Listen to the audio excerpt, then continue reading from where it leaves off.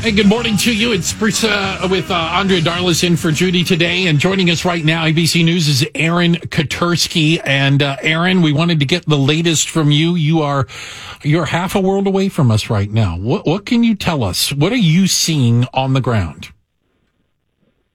Well, here in Western Ukraine, we are sort of the hub of the refugee crisis, right? The United Nations says there have now been more than 500,000 Ukrainians that have crossed an international border. A lot of them come through here, either escaping more violent parts of the country or trying to make their way out to one of the international locations. Poland has taken in the most.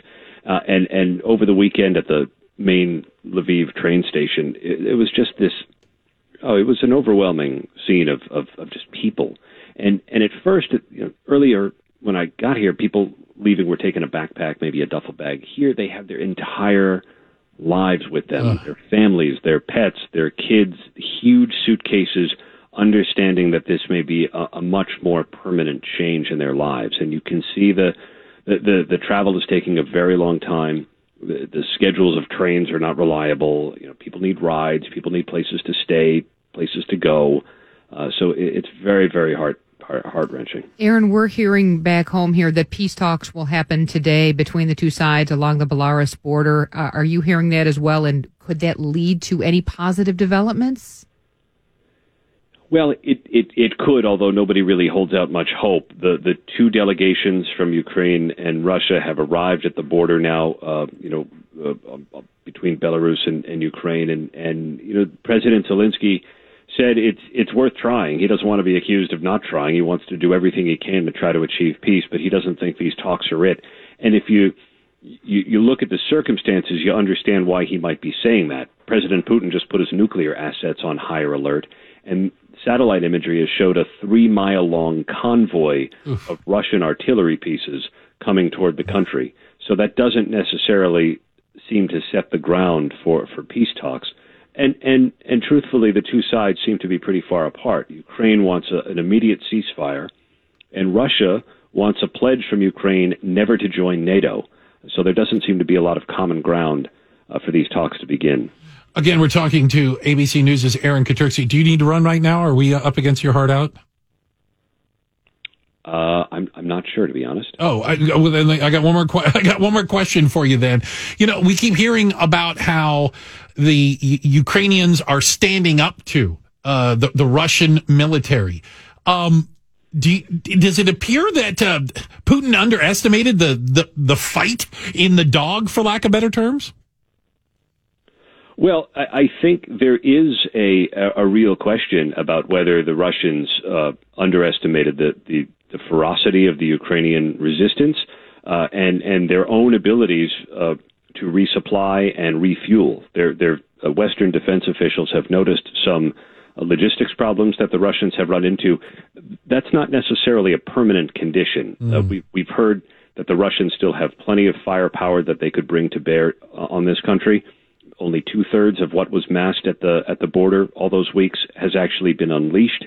So there's still a whole third of Russian might left to go, and no one here is under any illusions about what they could face and whether they can hold out. Aaron, we really appreciate your insight into this. Please be safe, and we'll continue to talk to you from Ukraine. Thanks very much. All right. Thanks, He's Aaron Katersky, live in Lviv on the western part of Ukraine. Although, as we know, there is no safe part of it. The entire country is under siege, invasion, or whatnot. Andrea, my question to you, Andrea, is this feels different. Why? Why does it feel different watching this? Because I was thinking about this over the weekend. Yeah, we were talking about that a little bit. Well, and I can tell you that I think I don't think I ever knew anyone from Afghanistan. No, I didn't either. Like, I didn't know any Afghanis. Yes. Okay? Yes. I just did. I know Ukrainians. I know people from Poland. I know people from Russia. Yes. But I get a sense of it hits a little closer to home because their country looks like our country. They drive around in Hondas. You know what I'm saying? I'm watching the news and I'm like, this isn't people living in mud huts. These are folks driving down the street to the supermarket. Right. In the city center, Right. which looks like our loop or our Right. neighborhoods. Yeah. Is that what makes it more, real? And I was thinking about that because you and I were talking about that before we started the show. And I was watching this like you were all weekend, just kind of nonstop. And the images that Aaron was describing just now, people in the subway. And I think that's the answer to your question, Bruce. It looks like our subway. It looks like the L. It looks like it could be, on the blue line or on the red line. And then you see the babies in the bunkers. Did you see they took some of the little babies from the NICU and they were talking to a nurse? And yes, to the answer to your question, yes, she's speaking English, and she's holding up her Facebook Live or, Right. her TikTok. And she's broadcasting and sending these messages from these bomb shelters. And it did. She looks like, your sister or your wife or your cousin, someone who speaks English and talks like you, and you can relate because the images are so similar to what you see every single day. You're right. It's not a hut or a war-torn country. Well, some of those third world countries, desert. look, what I mean? Yeah. We're in war and, the mountainous regions and goat farmer. Like Yes. I don't connect with it as much. Absolutely. I feel like I connect more with that part of the world. I mean, I haven't been to Ukraine, but I visited around Europe before. And, there's so much that our culture takes from there. Right. And also, too, roots. The countries, in the Middle East, the Afghanistan countries, or, they have been at war for The beginning centuries. Of time. Right. Whereas this is a newer, I haven't seen anything like this in my lifetime. I know that there were, I don't want to call them protests, rallies. but also rallies in support of Ukraine right here. Yeah. Ukrainian Village is just off the charts right now, full of pride for Yes. Ukraine, understandably so. Yeah. And people supporting them, and hopefully they're seeing that level of support. Having said that, is there more that we should be doing? 312-591-8900. Is there more? Should the U.S. be more involved in this, or are we kind of involved enough? Do you know what I'm saying? Like, how far do you push? And folks were saying, too, if you want to get involved, the best thing to do is donate to, say, the Red Cross. Or because I know something, when things like this happen with You Katrina, mean changing my Facebook profile picture isn't going to be enough to stop the war? putting the flag underneath your picture. Does that not? I don't think so, but I might be stretching on that. But yeah, if you want to make a donation, do it to an organization like the Red Cross or, Better Business Bureau has a great list of websites, that are legitimate charities that you could donate to, that the money will get there. We announced more sanctions this morning. Yeah. They keep, apparently there's more you can do. I don't know if sanctions are going to be enough. It takes a little while for them to take effect. The pain is going to be felt by the Russian people. Yes. Vladimir Putin, not necessarily. He's not going to miss any meals because of this. And their economy, we were watching the ruble, too. Oh, my God. It's cratering. Completely. Yeah. So what's that going to do to the Russian people? Just the regular people who live there that don't want any part of this. It's going to cost them. Yeah. At least monetarily. Mm-hmm. It's certainly going to cost them. Yeah. And we're seeing more and more bans. So I think almost all of Europe now has banned Russian flights. Yes. Can't even fly over the country. Mm-mm. Certainly can't land. Mm-mm. Why hasn't the United States? I don't know, but what they did this morning was cancel any packages, UPS, FedEx. Oh, really? Yeah. The mail, if you mailed something. You can't mail anything to the Ruskies and vice versa. And anything that you've sent in the past week is going to be returned to you because they're not delivering packages and things from the United States to Russia. Wow. Yeah. Maybe flights will be next. I mean, we're getting closer and closer. Is Russia going to become the new North Korea?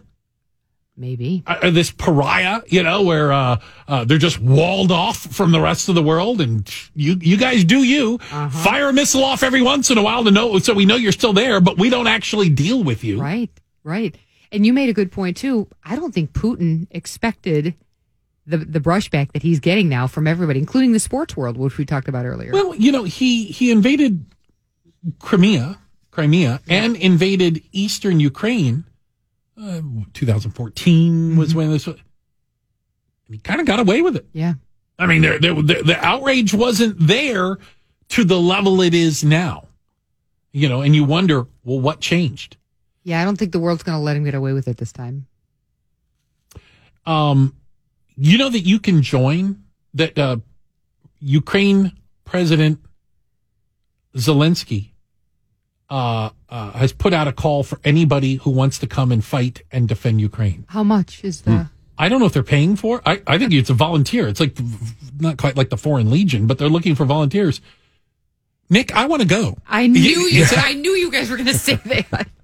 I can bring my own guns. Is it because what's that game you all play? Call of Duty. I'm pretty good at it. Yeah, I think I got to figure out. Hey, Glenn, how much more involved should we get in this fight for Ukraine? We should all be more involved than what we are, because it's not only Ukraine that's being challenged, it's freedom around the world that's being challenged. Yeah. Well, Glenn, this gets into kind of like, is the United States the world's policeman, right? And I think sadly, and understandably, after 20 years of war in the Middle East, I think Americans are a little weary, and I'll bet you that Putin was betting on that as well. Yep. We also don't want to all be speaking Russian at some point either. Here. Yeah. Well, I mean, why would he stop? Why would he stop at the Ukraine border?